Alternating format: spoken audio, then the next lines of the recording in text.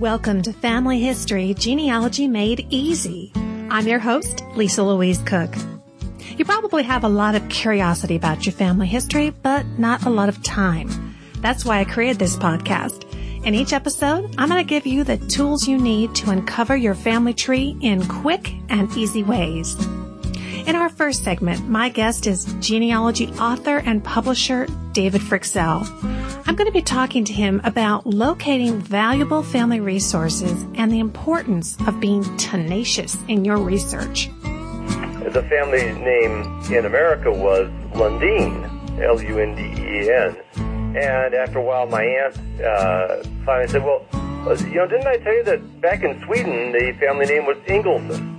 So I was like, okay, why did I ask that question earlier? So I learned not to make assumptions.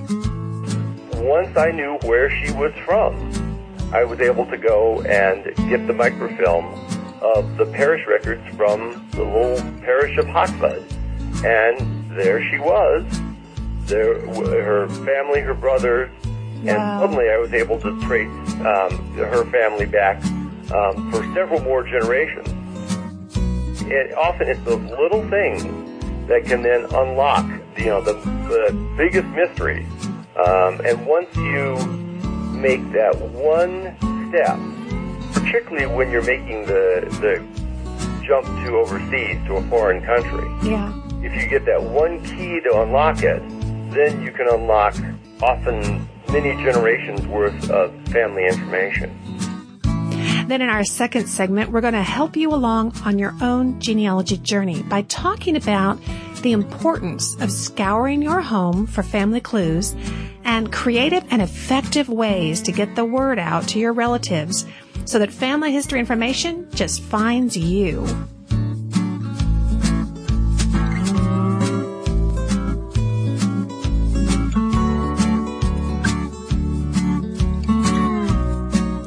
David Fryxell is a contributing editor and columnist for Family Tree Magazine, the nation's most popular genealogy publication, which he founded.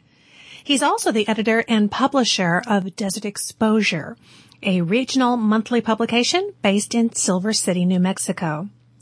David always has great ideas and stories about tracking down family clues, and I asked him to come on to the show and share those with us. Here's my conversation with him. Well, David, once we've talked to our relatives and scoured our homes for family records, it's kind of time to venture out and talk to distant cousins and other researchers who might have information on our family. But for those just starting out, I think the idea of calling up folks that we don't know very well can kind of seem a little daunting. But I know that you have a story to tell about the kinds of wonderful things that can come our way if we just ask and we're persistent. Why don't you tell us your story? Well, thanks. Yeah, actually, my story kind of starts with a phone call that I didn't make in time. I had an aunt who I was fairly close to, but she lived in the Portland, Oregon area. And I'd been planning to visit her because there was a genealogy conference there. So I thought, well, that would be perfect. I'll go to the genealogy conference. I'll find some time. I'll go visit my aunt. She was really the last one left on my dad's side of the family, so I wanted to pick her brain, about all things genealogical. So I waited until, that trip, and unfortunately, in the meantime, my aunt passed away rather suddenly. Oh. And so suddenly, besides the personal sadness, there was the opportunity missed, I felt. And so I started asking my cousin, her daughter, if she knew anything, and she really didn't, but she did say that there was another distant cousin, I guess a second cousin, who lived actually more down our way in Arizona, and who she thought that her mom had been, corresponding with or something, that I should give her a try. So I got that connection, and between emailing and phone, started contacting this cousin, Pat. I would ask Pat, various kinds of the usual sort of questions. And fortunately, she was pretty knowledgeable about that whole branch of the family. And I found, sometimes you just can't make assumptions.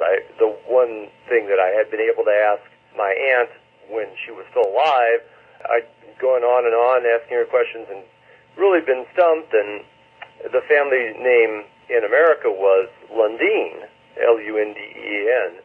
And after a while, my aunt finally said, well, didn't I tell you that back in Sweden, the family name was Ingelsson? So I was like, oh, okay, why didn't I ask that question earlier? So I learned not to make assumptions from that. Mm-hmm. And when I was talking to this distant cousin, Pat, I kept sort of probing along that same line of the family, the Lundeens, and trying to find out about Oscar Lundeen, who was the relative who had come across and made the big trip to America. So I kept pestering her and asking her questions. I think after a while, Pat got kind of tired of hearing from me, because I kept asking her all these family history type questions instead of, more normal sort of conversation. And so finally Pat said, well, maybe it would be simpler if I just sent you the family Bible. Oh my gosh. And I had sort of a long pause on the phone because I had no idea, A, that there was a family Bible, or B, that she had it. And I said, finally, when I recovered, well, sure, yeah, that would probably be simpler. And so one day, not too long thereafter, a big box shows up at our house. And inside is this ornate, several pounds Bible with this sort of crafted, sculpted cover on it, all in Swedish with this sort of ornate, Gothic script. Oh, wow. And this was the Bible that my, however many great-grandfather Oscar Lundeen had carried with him. And you have to think, when they're coming from Sweden to America, they probably didn't have a lot of luggage room, Oh, no, you could only pick a couple of things, whatever you could carry. One of the things that he happened, to bring across the ocean with him. Wow. So it was very special on that. Now, with family Bibles, they vary a lot in terms of how much genealogical information you might find in it. Mm-hmm. And in fact, in this case, it was mostly a really big, fat Swedish Bible. I mean, it was not that much genealogy information in it, but there were a couple of pages where if you've seen family Bibles, it's very much the same in, I think, every country. There are places to enter the names of the children and, that sort of thing. Well, and David, back then, weren't some of those even considered to be official documents? Exactly. Yeah. In various places, they've been used as, proof of various things, pensions and, even that sort of thing. Mm-hmm. If you want to join the Daughters of the American Revolution, sometimes you'll send in copies of family Bible pages. So, but in this case, there were maybe 3 or 4 pages of genealogical information among the, 1,000 pages in the Old Family Bible. And if you've ever tried to read European script of that time, it's very hard to read. Yes. The deciphering of it could be a real challenge. Well, and this was in Swedish, wasn't it? And exactly. I had to learn a few basic words like, what's the word for born and died and things like that. And I could make out people's names, and I found out the name, I found Oscar Lundeen, my direct ancestor, and his wife, whose name I could see was Maria Ekstrom, E-K-S-T-R-O-M. So that was new information to me that I, hadn't had. Now, in Swedish research and any of the Scandinavian countries, they have wonderful church records. And those are all on microfilm, and a lot of them now are on the Internet. Right. But if you're going to use those, you have to know what parish your ancestor came from. And without that, it's almost impossible. It can be like a needle in the haystack, right? Exactly. So to find out where Maria was from was really the key. And the more I looked at it, it looked like there was a word by her name that maybe that was where the family was from. And again, trying to make out this old-fashioned script, frankly, it looked like she was from Harvard. And I figured that probably was not the case, but I squinted at it. And finally, I found a Swedish gazetteer online that I could search, and it lets you use various wildcards. You could, put an asterisk in for characters you weren't sure of. Right. And so I searched for all variations that could be sort of like Harvard, and finally found Hackvad, H-A-C-K-V-A-D. And it was indeed a place in Sweden. Once I knew where she was from, I was able to go and get the microfilm of the parish records from the little parish of Hackvad. And there she was, her family, her brothers, and suddenly I was able to trace her family back for several more generations, all because my distant cousin Pat said, well, maybe I should just send you the family Bible. Well, she didn't send you just a Bible. She sent you a key, didn't she? Absolutely.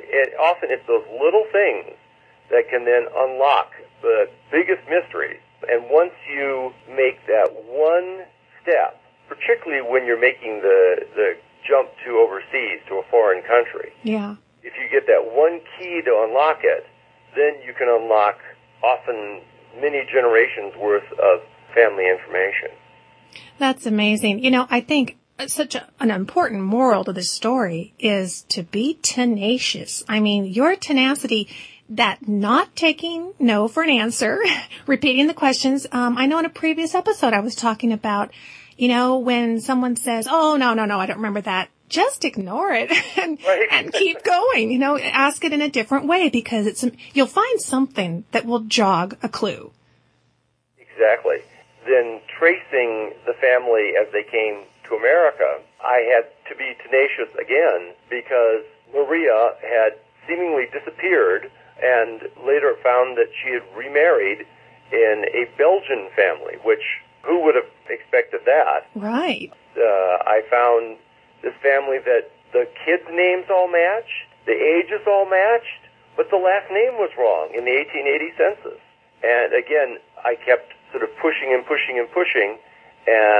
was able to find obituaries and things that later made me think, no, this is actually, you know, this person in this, you know, in this family, and, you know, figure out who they really were, because they were hiding, in effect. Yeah. It's a whole family line that's been hiding from me off and on, but if you're persistent, you can often puzzle those things out. That's terrific. Wow. So, from this experience, what would you tell the new family historian who's listening to the show? What are some of the key tips that you would recommend based on your experience? Well, I'd say first to ask those relatives and not to wait and to be persistent in your asking. You know, the dusty documents in the library will always be there, but those relatives of yours always, you know, will not always be there. So ask them questions as soon as you possibly can. Call them, write them, email them, and, you know, try and find out what they know. And remember to ask them if they have any documents, any old letters, or maybe even, you know, a family Bible. So that's the first thing. And then once you do get your hands on some information, to not underestimate the importance of place. Mm-hmm. You know, we always in genealogy worried about names and dates, but really the documents and the life stories happen in places. And if you can find out where those places are and trace your ancestors back that one more step to that place before, that's where you'll find the whole next, you know, bunch of answers. By finding that one place name and figuring out what it was, I was able to unlock, you know, the whole family, that whole branch of the family back in Sweden. Because you needed to know that place so that you could, because what you would be looking for then would be church records, correct? Right. So, and they were going to be all contained in one place, so it really was like opening a floodgate. And that's true. I happen to have Swedish ancestors, but that's true really throughout Scandinavia, as well as in all sorts of other countries. In Germany? For example, in Mexico, again, church records are very important. Yeah. And if you're trying to trace Hispanic ancestors in Mexico, the number one thing you need to figure out is, where are the records? What's the parish name? So it's really all about place. Mm-hmm. And I think the other wonderful, inspiring note of your story is that even though you may not have a family heirloom, it doesn't mean they don't exist, does it? Exactly. It's very surprising. Now, of course, when I did go to that genealogy conference, and even though my aunt was no longer around, I was able to visit my cousin out there, and surprise, discovered, in fact, that she had a lot of the grandfather Frixell's family heirlooms. I had no idea that she had them. Not exactly sure how she wound up with them all, but she had a whole bunch of things. So they are out there often, and all kinds of documents and, you know, letters and things like that you just never know. But if you're persistent, I never would have guessed that the Oscar Lundin Family Bible, that he carried across the Atlantic and took all the way to Moline, Illinois, would ever have, wound up in Arizona. Now it's, safely in our house in New Mexico. Oh, that's wonderful. David, you are such an inspiring storyteller. I'm so glad that you came to the show and shared your story. And, of course, we can all read articles that you write in the Family Tree magazine. But thank you so much for coming. I hope that you'll come back and visit with us again. Thanks so much.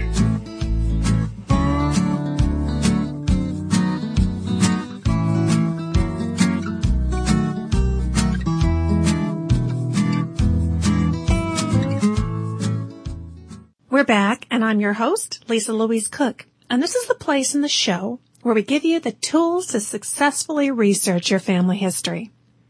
Now, this week we're going to talk about scouring your home for family information and getting the word out to other family members that you're on the hunt for family history. Dorothy said it best in the movie The Wizard of Oz, "There's no place like home." That is really true when it comes to family history research. Sometimes the keys to unlock your family tree are right there under your nose.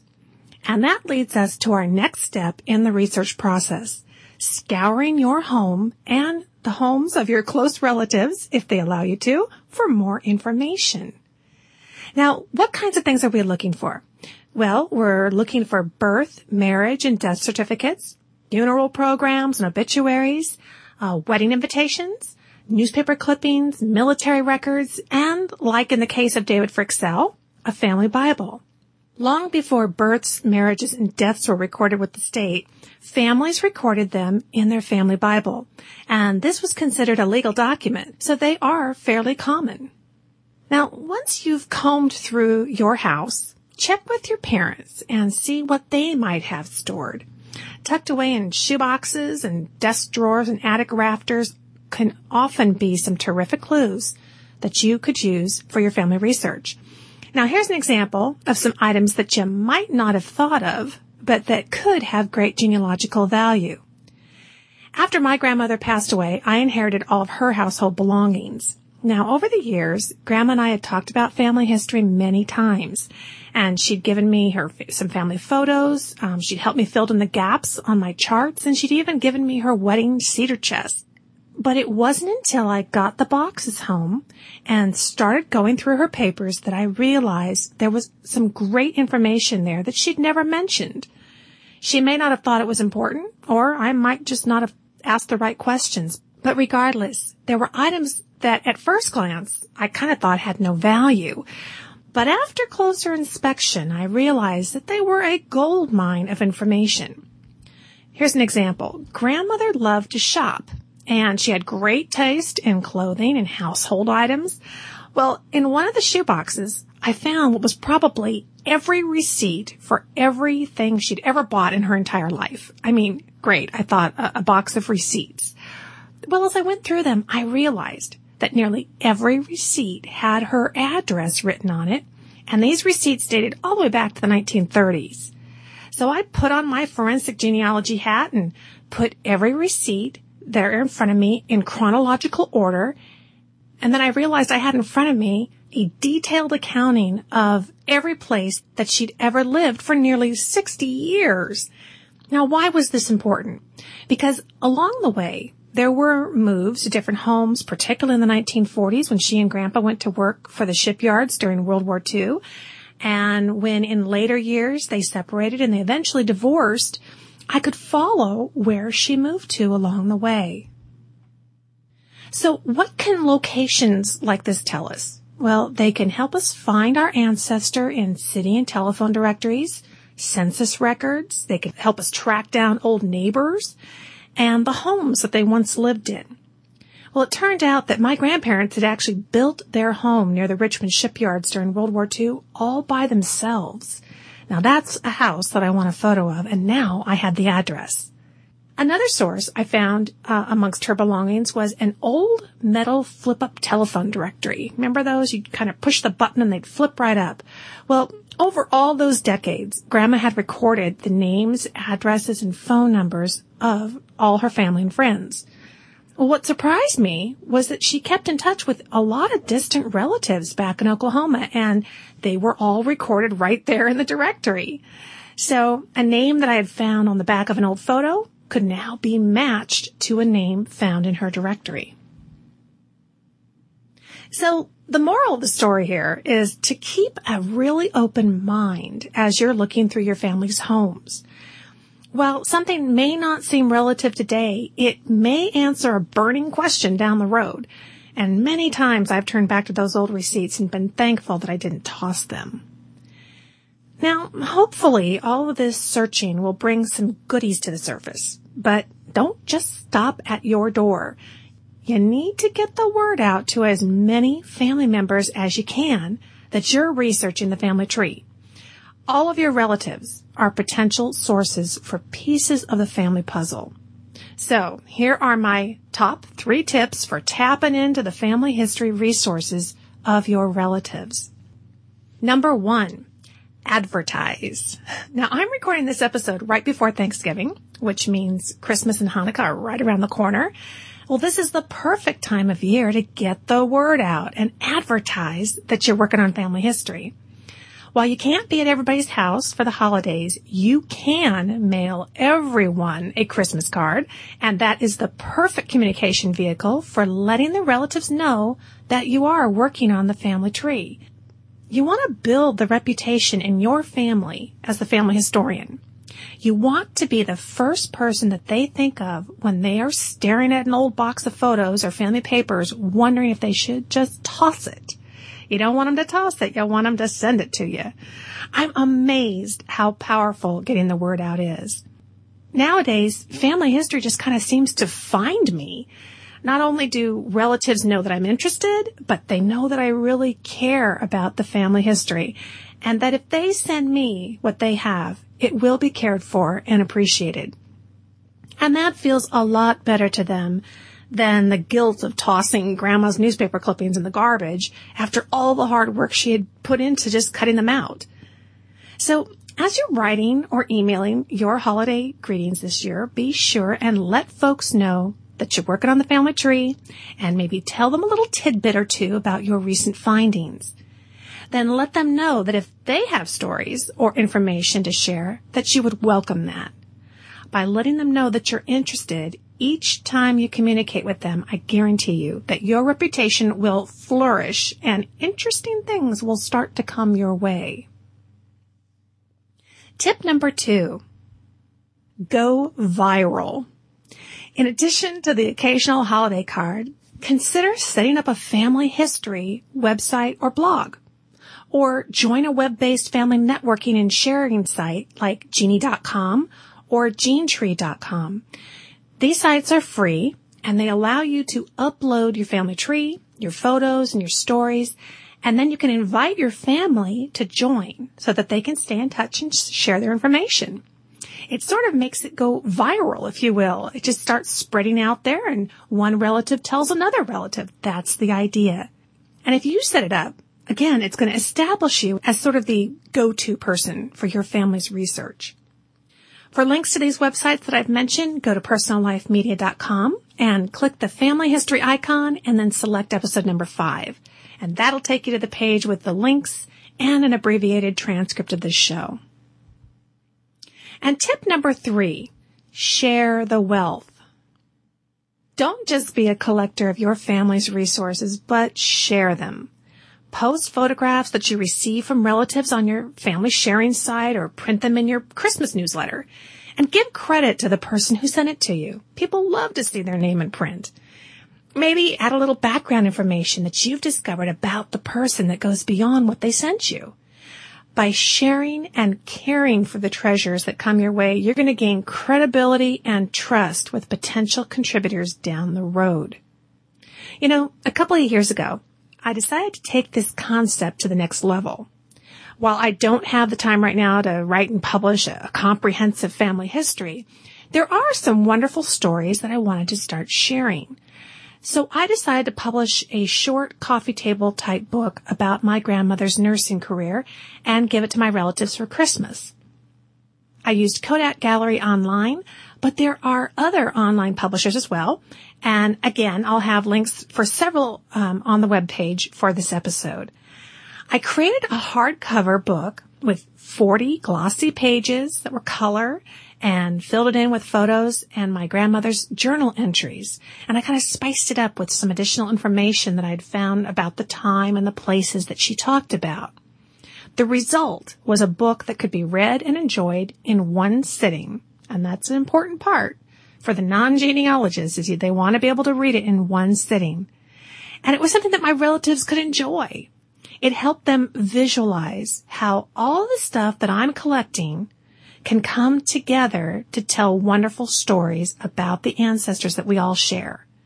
I got several teary-eyed thank yous from folks, and now they all keep an eagle eye out for anything that might help me with my research. Since then, I've published a book on my husband's father's naval career and his grandfather's immigration to America from England. So if down the road you're interested in creating a book like this, check out my episode number 13 of my other genealogy podcast called the Genealogy Gems Podcast, which you can find at genealogygems.tv. And you can subscribe to it for free in iTunes. There you'll be able to listen as I walk through the process of creating your book step by step, as well as give you my top 6 tips for making your book fascinating to your reader. Because I tell you, if it's not fascinating, your relatives are not going to read it. And I have a video version of my book about my grandmother's nursing career.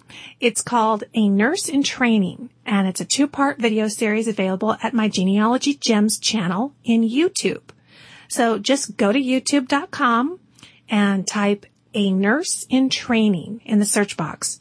And the 2 videos should come up, or you can use the link that I'll have for you on the page for this show. And of course, video is another great way to share what you found. But that's a topic for a whole nother episode. So your tasks this week are to search your house for family information and start getting the word out to your relatives that you're working on your family tree. And your first task with that is to include something about it in your holiday greeting cards. I guarantee if you put the word out, you're going to have a lot of great things coming your way in the future.